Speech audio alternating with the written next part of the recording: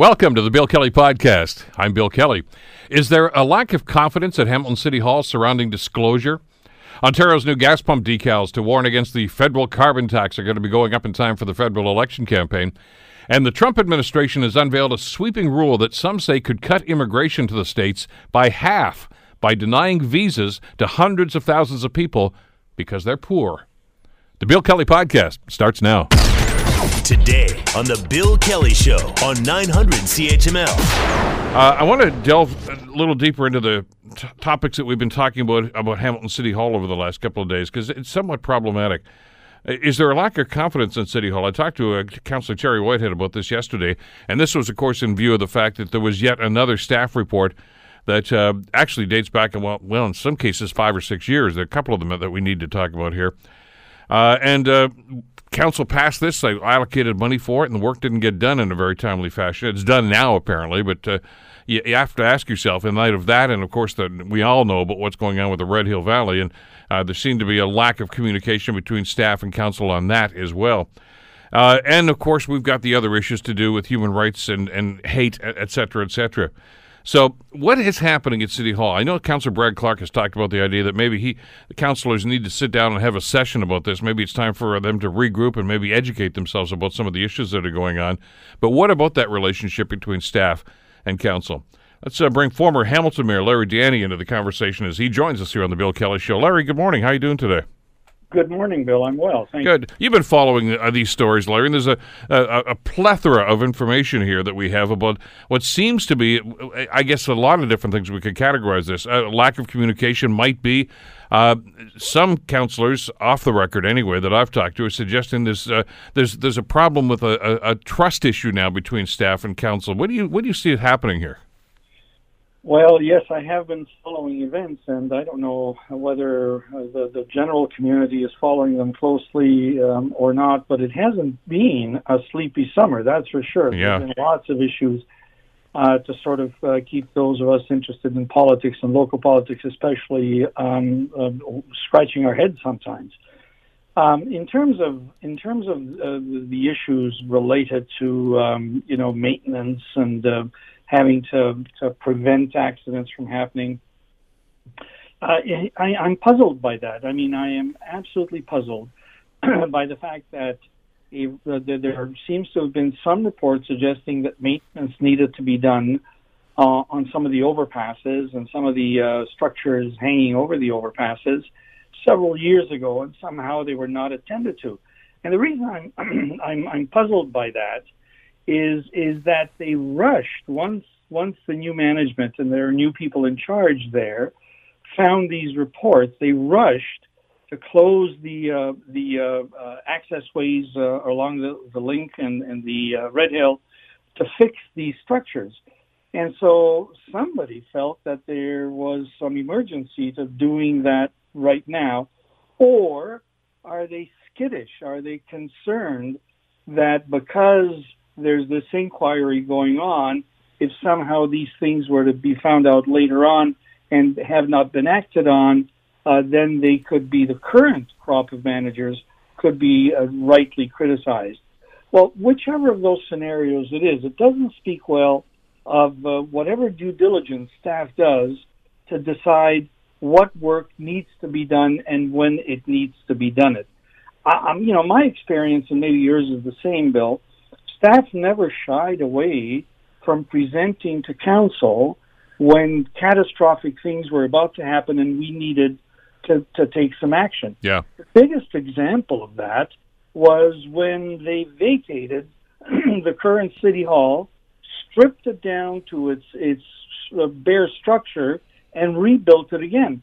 And the reason we were given, and I was in the chair at the time, and I think you were on council as well, the reason we were given at the time was that there was a catastrophic failure with some important aspects of City Hall, the elevators, for example, but more importantly, where all the city records were kept, where the computer systems were kept, and if there had been some catastrophic failure, it would have had reverberations right across the municipality for everybody in the city. And so they vacated it. So staff has never been shy about that.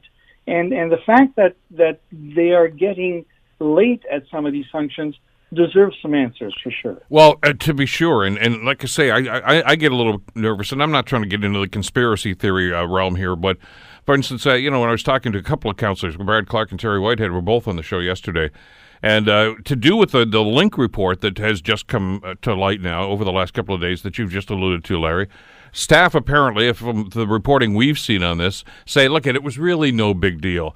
But then I find out from Councillor Whitehead that they did go into camera to talk about this, and he said the topic, he says, I can't get into details, of course, when you're in camera, but he says the topic in camera was about liability, which tells me, yeah, this is a big deal, because they were concerned that something could be happening here. Now they're trying to make it, like, oh, no, nothing to see here. Yeah, there is. Well, and of course, I wasn't part of those discussions either, so I don't know what staff had to say, and I trust, you got two very experienced counselors, Clark and Whitehead, who were in on those discussions. The proof of the pudding is in their action. The fact that they rushed, unannounced almost, to fix what problems presented themselves indicates that it was big enough a deal to divert traffic and inconvenience riders on some very busy access points in order to do work that needed to be done. So, I'm not so sure that the answer is as simple as it was routine kind of maintenance. Maybe 2 years ago, if it had been done over time, you could kind of accept that. And listen, I know certainly the general manager in Public Works, great guy, worked with him, responsible, thoughtful, calm, and I trust his judgment. But he has people working below him as well, whose advice he relies on also, that need to maybe be looked at in terms of the kind of advice that was given to make sure that these things do not happen again.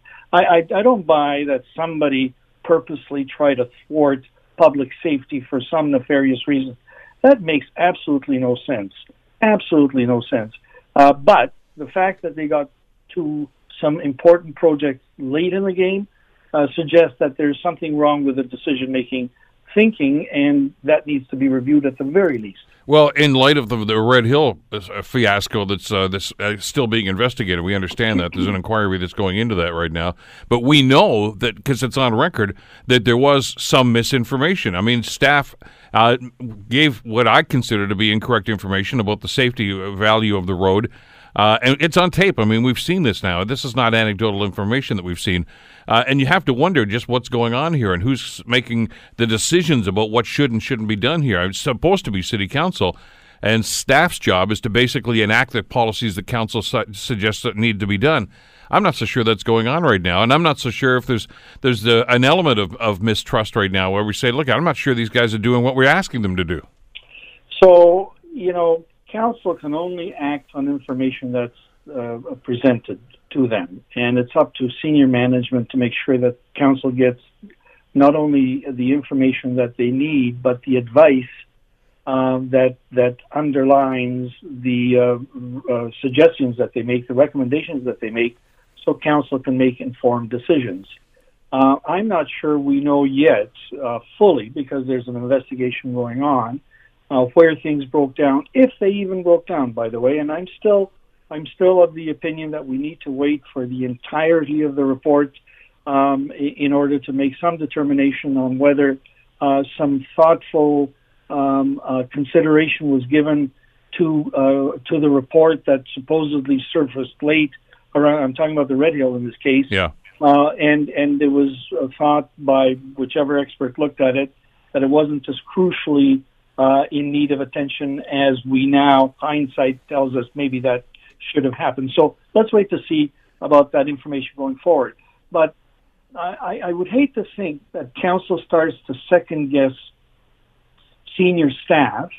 On the other hand, Council needs senior staff to be very transparent and fulsome in providing information to the councillors, because at the end of the day, even if it's the error of somebody several lines down who made maybe the wrong call, Council, the politicians wear it.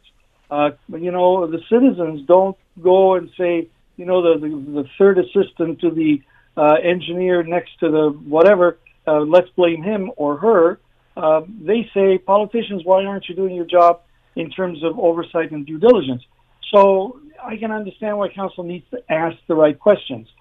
Look, we have a brand new administration now in terms of the bureaucracy. A new city manager, a relatively new public works general manager, some engineers in charge of operations that are also new to the job, who have actually uncovered some of this information. Let's give them a chance to kind of line things up in the right way. And then, by all means, I hope that the administration is fully transparent with the public in terms of here are the problems we had, here are the changes we've made, and here's why things will get better. In light of what happened with Red Hill, and you're right, it's probably going to take a long time before we get all the facts and figures about what happened there, and now this report about the link and the work that should have been done there. Is it fair, Larry, to ask city staff at this stage, are there any other reports here that you guys have in a bottom drawer someplace that council hasn't seen? Not only is it fair, it's crucially important. Yeah. That question has already been asked. I'll bet you the mayor certainly has, and I'll bet you some of the councillors. Councillor Ferguson is now the chair of Public Works, and he's nobody's fool. In fact, probably the best chair right now, given his background in managing huge projects in private industry, and he knows how to read these reports, and he knows and understands the staff lingo as well. So my guess is those questions have been asked, but my guess also is that staff, having been now twice bitten, is probably done a thorough investigation of anything that may be out there, so that they can have some fresh eyes look at the information. And it bothers me, and somebody like yourself who's been in politics for a long time and served as a councillor in Stoney Creek and, of course, here in Hamilton and then later as mayor, there has to be a level of trust between staff and council. I mean, if it's not, you're going to run into a very dysfunctional city operation, and that's not in anybody's best interest. Listen, it's not only is it in everybody's best interest, it's imperative if you want to move forward that there needs to be an understanding of the difference in roles. The elected people have a different role as a board of directors, if you will, and liaising on the political side of things with community, from the administrative role, whose job it is to implement the policies that council puts together. And unless the two are in sync, unless there's some harmony, where you understand that the roles are different, but the goals should be the same, so that there's an approach around the goals, the ends that you're trying to achieve, that have to be absolutely in sync.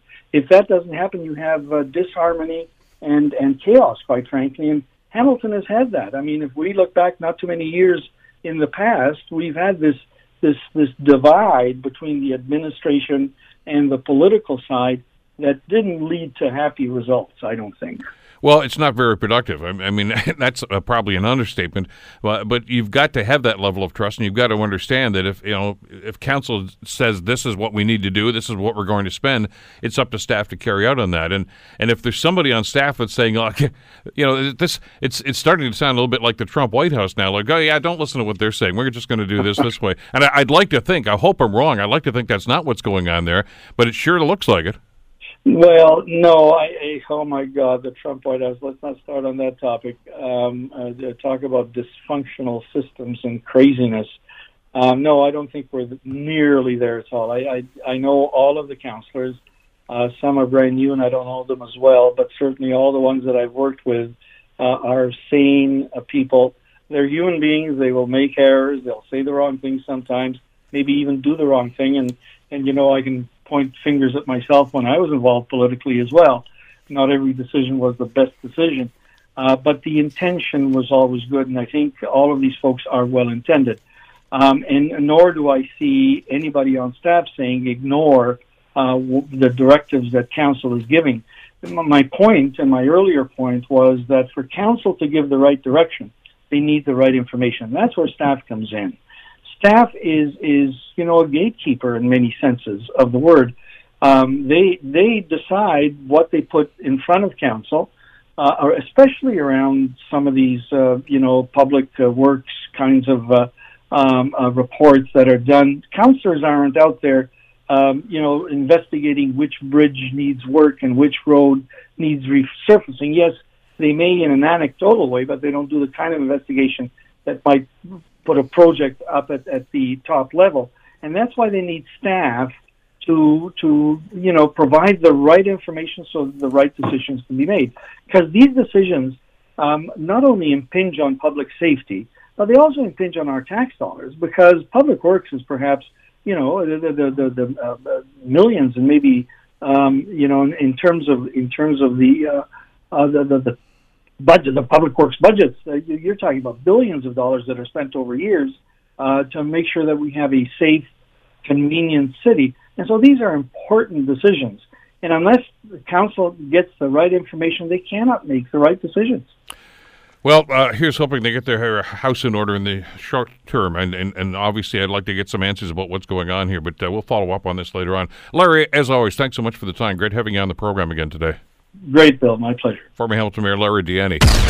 You're listening to the Bill Kelly Show podcast on 900 CHML. Well, Ontario's new gas pump decals that warn against the dreaded federal carbon tax, well, those are Ford's words, not mine, are going to be in place by the time of the federal election campaign, to be sure. They've ordered them right now. It's a very controversial issue, and, we're going to get into this just a little bit because it's something we're all going to have to deal with.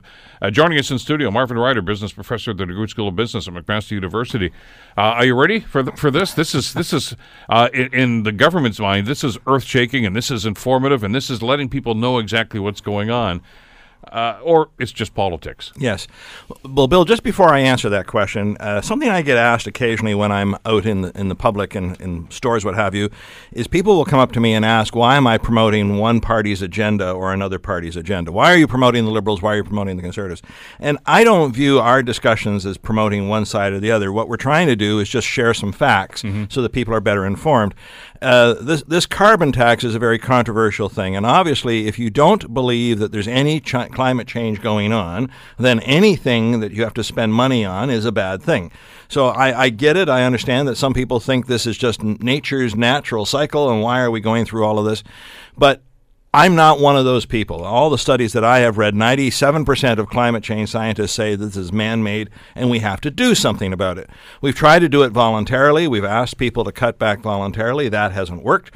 So the next best thing is a carbon tax. And I'm telling you this, Bill, because it was in 2018 that the Nobel Prize in Economics actually went to an economist who studied this and said, if you want to reduce carbon dioxide, tax it.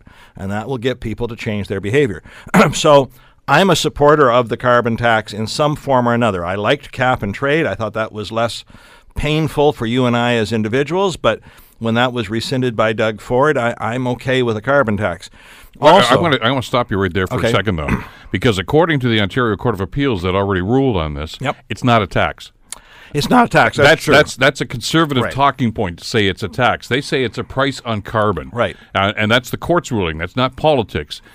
So right off the bat, we kind of fall into that trap. I do it too an awful lot of the time.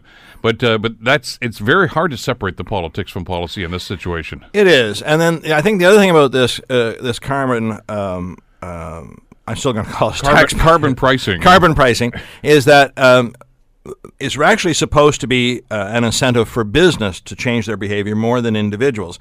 I say that to you because when I filed my income taxes, as everyone else did in March or April of this year, we got a prebate of whatever we might have to pay over the course of the year. So I've checked what I cost when I fill up at the pump. It costs me about $1 every time I put 25 liters of gasoline in my car. I don't put in 50 times a year, so there's $50. I'm going to get back at least equal to what I pay. If not, I might be a little ahead a little bit. How is that possible? Because it's the businesses that are not getting it back, at least not directly. They have to do something to get this money back. So I'm not an opponent to this. So I just want that to be out there. It's not because I'm a liberal or a conservative. It's just because I've studied it, and this is the facts that I see. I have been wondering since Doug Ford made a big deal of this a year ago about this carbon pricing and that he was going to put this decal on. I've been looking. Every time I fill up the pump, I've been checking the pump. Yeah. Where's the decal? Where's the decal? So we have news yesterday that the decal is going to appear on the pumps by August 30th.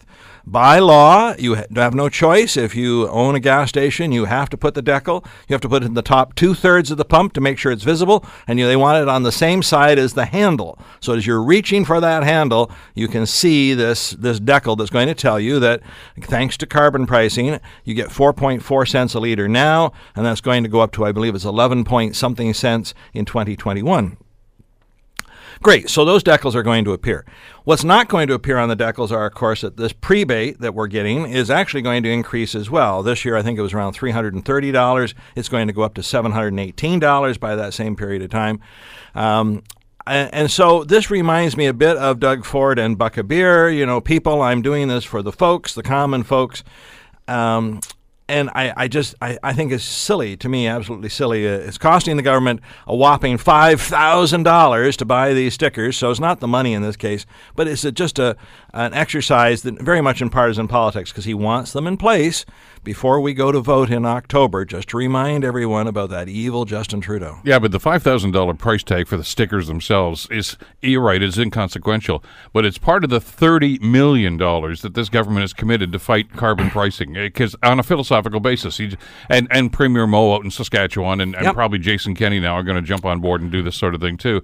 And they've already been defeated in one court. They're Twice, probably actually. they're going to probably take it to the Supreme Court. That's the goal. But that is an awful lot of money to dedicate to really fighting a political policy. Well, it is, and in many of these cases, Premier Moe, Premier Ford, even Premier Kenney say, we don't need this, we have a plan. And again, I'm not partisan here, Bill, but I, as an academic, read these plans, and I'm curious, okay, what are you going to do? And the difference between what the Liberals are trying to do is an active plan to try to make some change in the climate. I look at the Conservatives, whether it's Mr. Moe, who's not formally a Conservative, but the Saskatchewan Party and the others, theirs is more hope, and we're going to hope the right things happen, and that's not what we need. We need some kind of an action. So it is partisan politics, and it's coming. And I think, again, here's the odd thing, Bill. Ontarians seem, on balance, smart enough to realize that some of these are relatively silly pledges. The whole Buck a Beer thing. It was much of a PR campaign, but the problem was no company actually wants to make beer at what they'd have to sell it to get it to the retail store for $1. They'd have to sell it for something like 25 cents a can. No beer company wants to do that. So it's legal. Nobody wants to do it, and nobody really seems to care that much. Well, it's the misinformation, and I guess again it's the spin, I guess, that goes on to this. You're right. I mean, the sticker's not going to tell you about the rebates, although most people, I'm sure, are aware of that. The other thing that the sticker's not going to tell you is that had Ford left the cap-and-trade program that was in place by the previous government, there wouldn't be a carbon tax, because that was done at the industrial level. You and I didn't have to pay for that. There might have been incremental increases in some goods and services that we may have purchased, but not to the extent that it is right now. So, I mean, he's really blaming the federal government for something that he's done, because it wasn't going to have an impact on us at all, because the government had already said that cap-and-trade program qualifies. Okay, we're not going to bother with carbon pricing in Ontario. He changed that, not the government. That's true. And the other thing that came out, and these stories were in the spring, and I guess many people begin to forget them, but cap-and-trade was going to create a benefit. There was going to be money generated, actually billions of dollars generated through cap-and-trade, that the government was then going to reallocate. It wasn't to go into their general coffers, but they were going to reallocate to local projects to reduce emissions or promote alternative energy. So I know churches, for instance, that said, "Oh, okay, let's install some solar panels on the roof. We'll generate a little revenue stream for our church to allow us to keep going." And this was going to be funded out of the cap and trade. Oh no, that's been canceled. You don't get that. I know school boards who are looking to do renovations to their schools, and part of that was going to be more energy efficient. They were going to get money from the provincial government through cap and trade to do this. Those were canceled. And so we saw lots of I understand the politics of this. If you didn't believe again in climate change, then cap and trade is silly. But there were going to be some positive benefits in the community, and there are people scrambling even now to do the renovations or other things they wanted to do that there was going to be funded through cap and trade. I get the fact that many people in Ontario, including Doug Ford, just hated Kathleen Wynne, and they want to reverse anything she did, as the way Donald Trump reverses anything Obama did. But I don't think you should throw the baby out with the bathwater. There were some good ideas. Maybe they weren't well executed. We could always fix on that. But just to throw everything out because now I'm in charge, it's a shame in some ways. Well, and the other element to this, too, and I understand that people that have partisan views are going to say, well, this is wrong because it's done by the Liberals, and others are going to say, no, it's right because it was done by the Liberals. You're always going to get that. I understand. But the other element is the only other option here is to do nothing. And I think there's pretty general consensus right now that shouldn't be an option. Right. So the question is, of course, how much time do we have before doing nothing even starts to be irrevocable? You might remember quite famously Miss Ocasio-Cortez in the United States has given it 12 years. Elizabeth May, head of the federal Green Party, announced that she felt we only had a couple more years in Canada to make some changes or things would be irrevocable. I'm not sure. Climate scientists are when you ask them to project into the future, you have to make a whole boatload of assumptions, some of which may come true, some may not come true. But the idea is we need to change our behavior sooner rather than later, whether it is 2 years, 10 years, 20 years, 25 years. Status quo isn't going to work anymore. And I know I built a home in Dundas in 1995, Bill, and when I did that all those years ago, I took steps then. People ask me, what have I done recently? I haven't had to do anything recently because I put extra insulation in the walls, extra insulation in the roof. I use low-energy lights and so on and so on and so forth. If I have been able to convert to LEDs or compact fluorescence, I've done that. And so I've been working not to eliminate my carbon footprint, but to reduce it to a minimum that I think is sustainable. And I think this is a well-advised step for everyone to take because we need to keep this planet going for other people. I don't think there should be a lot of debate on it, but Bill, thanks to Facebook, and you've got Facebook followers, I have Facebook friends, I see some of these posts that are very angry about climate change, and they really are adamant they don't believe it, and they'll find that one scientist out of 100 who publishes something that says, oh, this is all due to cosmic radiation or global storms or something, it has nothing to do with this, and they seize on to that. Rather than looking at the preponderance of evidence, I think things are tipping, but it's still quite a process. Well, and I know, because we've seen the arguments, and you're right, on a daily basis, I get them too on social media. And they're saying, for instance, why are we going through all this hassle here in Canada? Because we only have a minuscule portion of our carbon footprint on a global basis. But that doesn't mean we shouldn't do anything. China and India are going to do what they're going to do. And by the way, they are starting to reduce. Sure. Even they are. But and they've got a lot more work to do than we do in a situation like this. But if you want to be selfish about this, maybe you don't care about the global situation, but I care about what's happening here in this community. And don't we have a responsibility to do what we can? Yeah, Bill, I unfortunately, I'm one of those people who can't let some of these fake news memes survive without a bit of a challenge. And so that's one of my favorite ones. People will say, I don't understand why Canada is doing this. We only account for 1.5% of the carbon emissions in the world. Go after the big guys. Go after China. Go after the United States. They're absolutely correct. We only account for 1.5% of the carbon emissions. But our population is less than 0.5% of the world's population, which means that per capita, we're emitting 3 times the carbon of people in China. Now, yes, there's a lot more people in China, but it's a bit like saying, well, I can put out 2 bags of garbage a week, even though I'm a single individual, because look at that family over there. They're putting out 8 bags. Go after them first. But on a per capita basis, I'm the worst polluter. Why am I not getting my house in order first? And I think that's what we have to do. We can't go to other nations in the world and say, clean up your act, if we've not demonstrated that we can clean up our act at the same time. Well, and besides, the other, I think, and we've talked about this with a number of what we call independent observers that have done the analysis on this. And by the way, some of them are conservatives. And they are of the opinion that this is the best way to go. As a matter of fact, I know this is a shock to an awful lot of the people that are opposed to what's going on here in Ontario or going on a national basis with carbon pricing. But the concept, as you've told us, of carbon pricing was actually developed by the Conservative Party. It's a market-based way to deal with this. And it was a number of conservatives that actually put this policy forward. Preston Manning, the former leader of the Reform Party, is a strong advocate of this. He doesn't like the way that Trudeau's doing it, but he likes the concept. And many other conservative thinkers are the same way because it's market-based as opposed to simply going after industry like this. So I'm always perplexed when I hear the arguments that are going from people like Ford and Andrew Scheer and others Why have you abandoned your conservative values on this? Because this was your policy right now. Now, since the other government has adopted it, all of a sudden you think it's a bad thing. Yeah, you mentioned Preston Manning. Former Prime Minister Kim Campbell is also a supporter of this concept. Stephen Harper is not. He is not on this board with this, and obviously Andrew Scheer is not on board with this. A couple other quick notes on this bill, if I can. Doug Ford always likes to label this not just a carbon tax, but a job-killing carbon tax. And I have to again say to people, there has been absolutely no sign that there have been any jobs cost by the carbon pricing in Canada. Statistics Canada issued a report just a couple of weeks ago that said there have been tens of thousands of jobs that have been created in Ontario since this policy went into place in April. So that really just shoots that thing out of the water right now. So there's a lot. That's what bothers me about this. A lot of misinformation. I don't like paying more for gasoline. I'd like to pay a lot less for gasoline. I'd like to pay a lot less for everything. I get that, but at the same token, something has to be done, and this is the policy that the government has adopted, and most other governments around the world are doing something similar to this. The other quick thing on this is, of course, the idea that it was increasing gasoline prices themselves. Have you noticed the price of gasoline today? I went past the station at 106.9 a liter.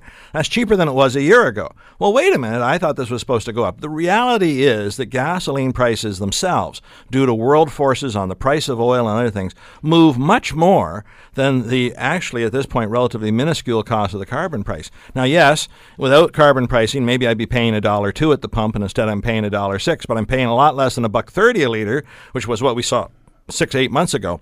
That's the volatile nature of this. So unfortunately, if Doug wants to point at the pumps and say, blame the Liberals for this, at the moment he's pointing at the pumps and the gasoline is cheaper. It's a bit of a silly game to be playing, I think, in the first place. Well, and the other element to this, and I've talked about this with the federal government too, it doesn't matter who's in the corner office, whether it's conservative or liberal in this situation, is they're always going to put their spin on this.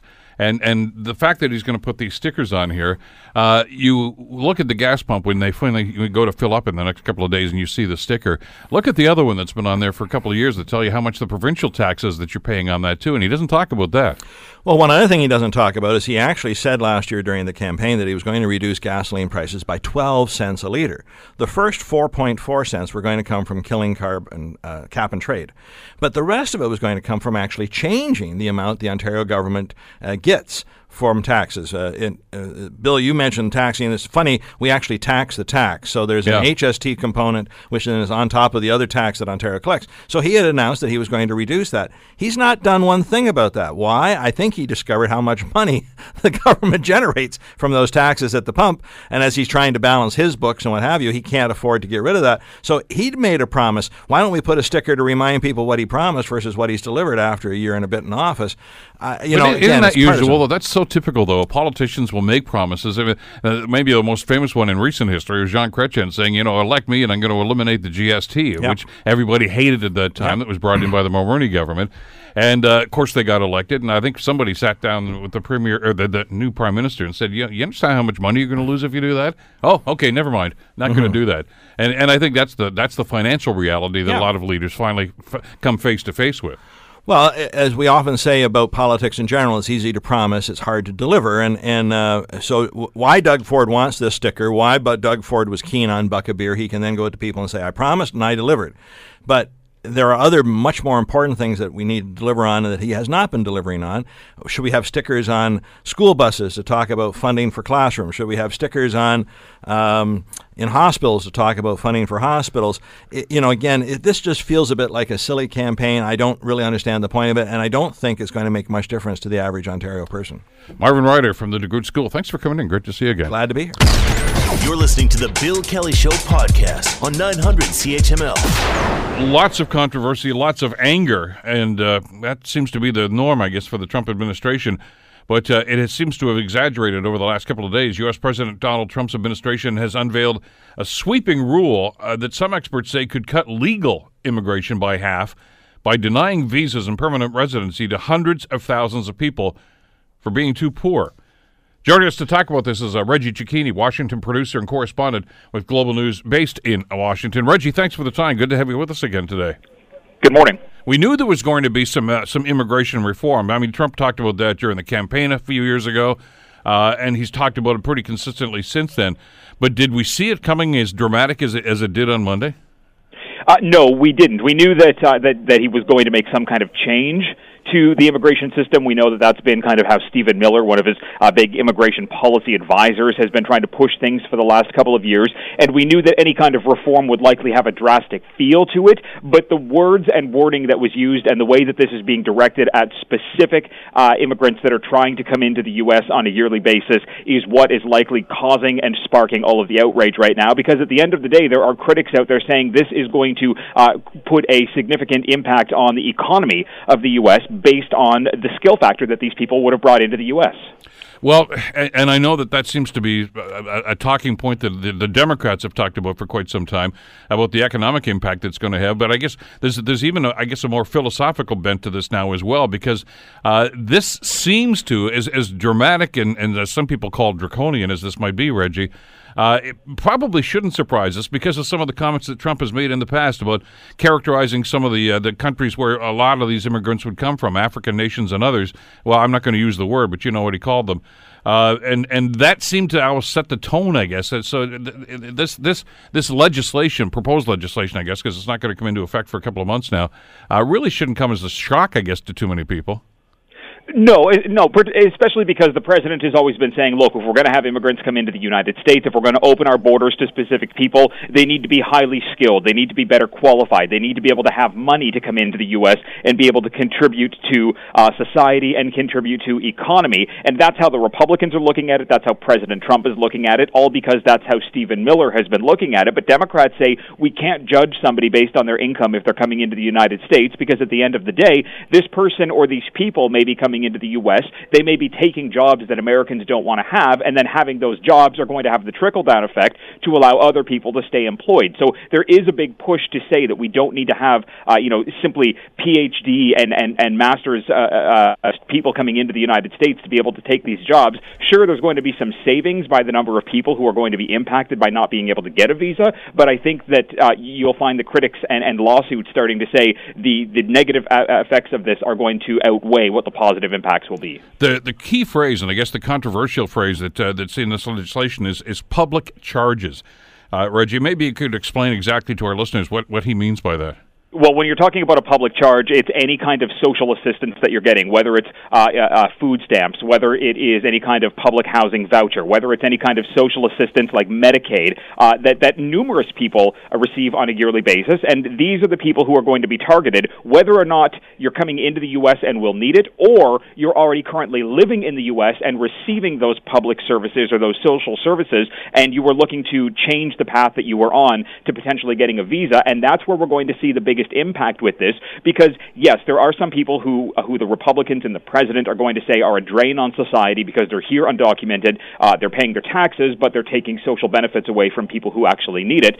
The problem is that any number of issues can come up at any point during the year. Somebody who is been working in the U.S. undocumented but paying their taxes and is on a path to be able to obtain a visa, if they're to lose their job for any number of months over the course of the year and need to go on some kind of social service, that's going to now impact them despite the fact that they've been in the U.S. And they've been working. So there are some kinks that are going to need to be worked out, because this is going to have a dramatic impact on people who unfortunately find themselves in an unexpected situation. Well, yeah, because I saw one estimate about the people you've just described here that, as you say, are already residents in the States and working, et cetera, et cetera. I've heard somebody say it was around 380,000 people. I think that's kind of on the low side. There's probably a lot more, I would think, that could be impacted by this.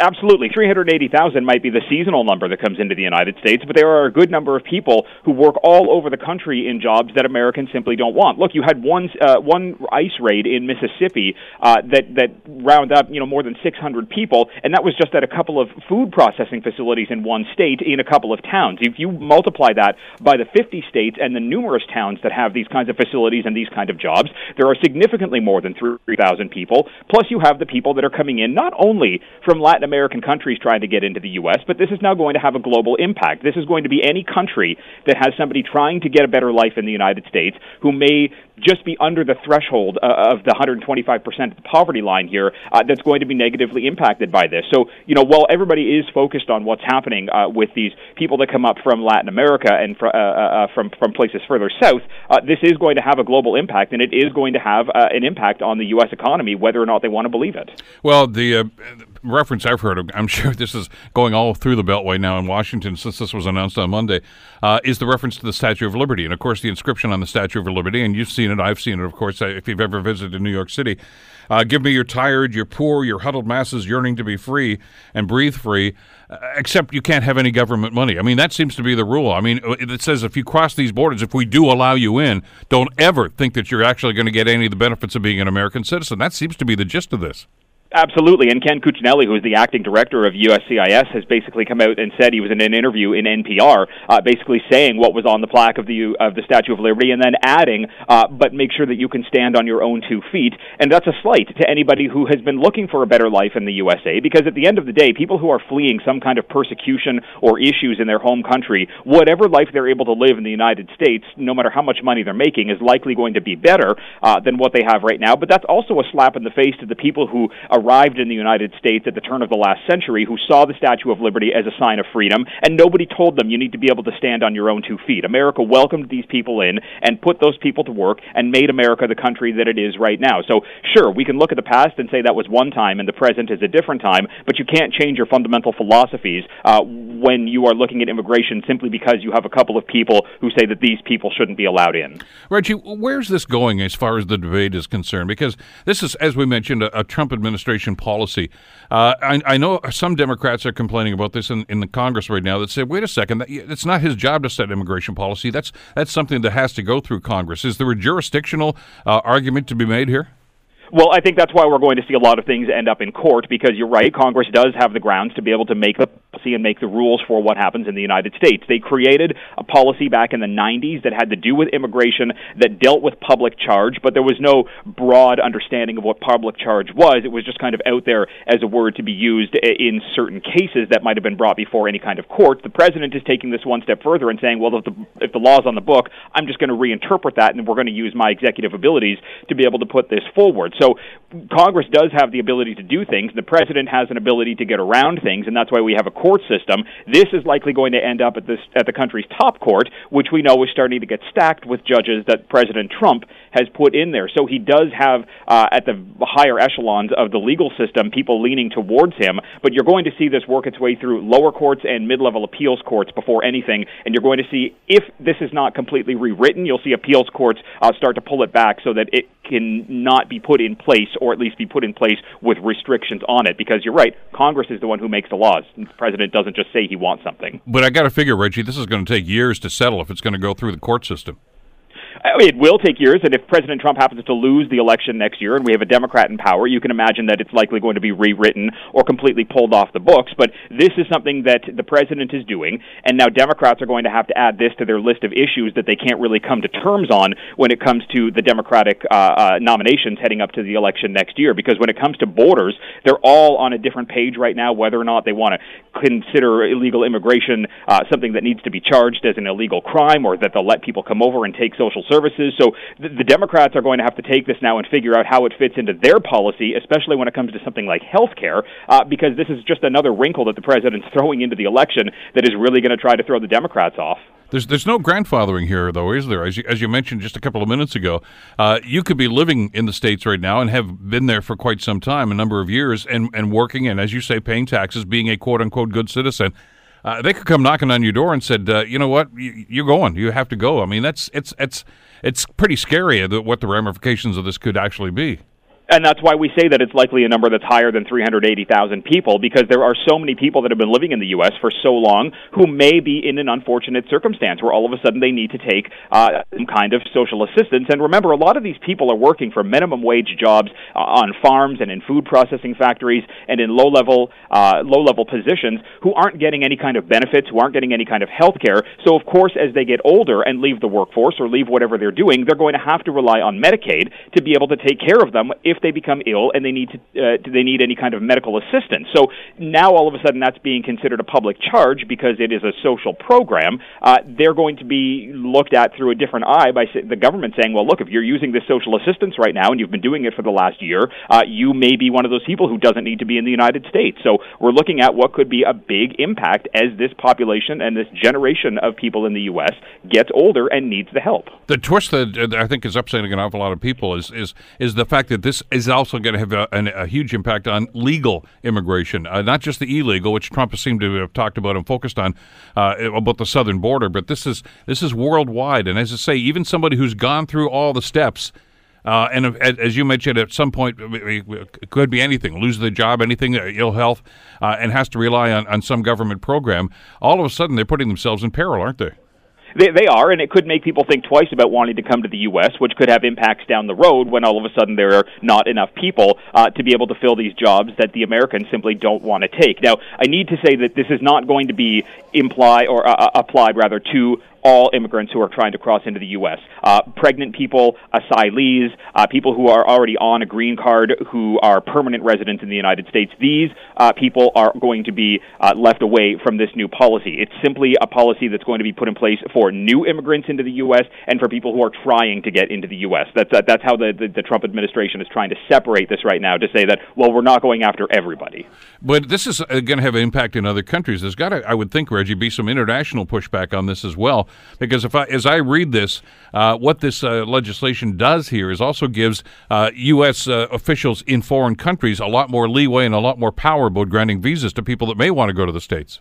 Well, absolutely, because that's how a lot of people end up getting to the United States. Sure, you have these caravans that the president likes to call as they make their way through Central America and up towards the U.S. border. That's now been cut in half because of these policies that you have to apply for your first sets of immigration status in Mexico now if you're coming up from Central America. But around the world, if you can't cross into the United States easily because there's an ocean in your way or there are several continents in your way, you need to go to your local embassy. And now your local embassy is going to be able to say, well, look, you don't make enough money. You are likely going to need some kind of social assistance. You're now going to be stuck here because we're not going to approve this visa for you. So, yes, there are people not just, this is why I said it's not just a Latin American thing with people trying to get into the U.S. This is going to have a global impact with people being denied any kind of access, and we could see people taking drastic measures trying to get out of their country and into the U.S. by any kind of means now.